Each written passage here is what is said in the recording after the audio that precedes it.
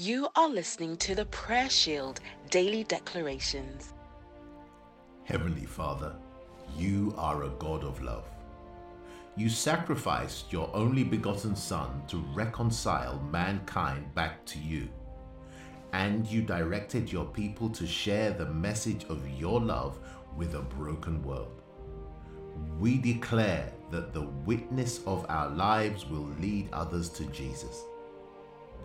We declare that we are carriers of light in the United Kingdom, and we shall penetrate every area of society, introducing Christ's light wherever there is darkness.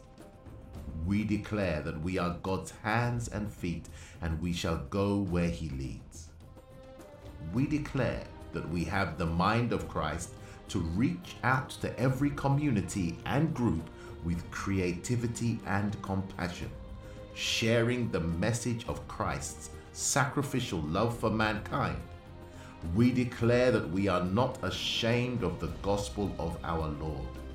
We declare that the time has come for God's people to arise, step out in boldness, and advance God's kingdom purposes in the United Kingdom.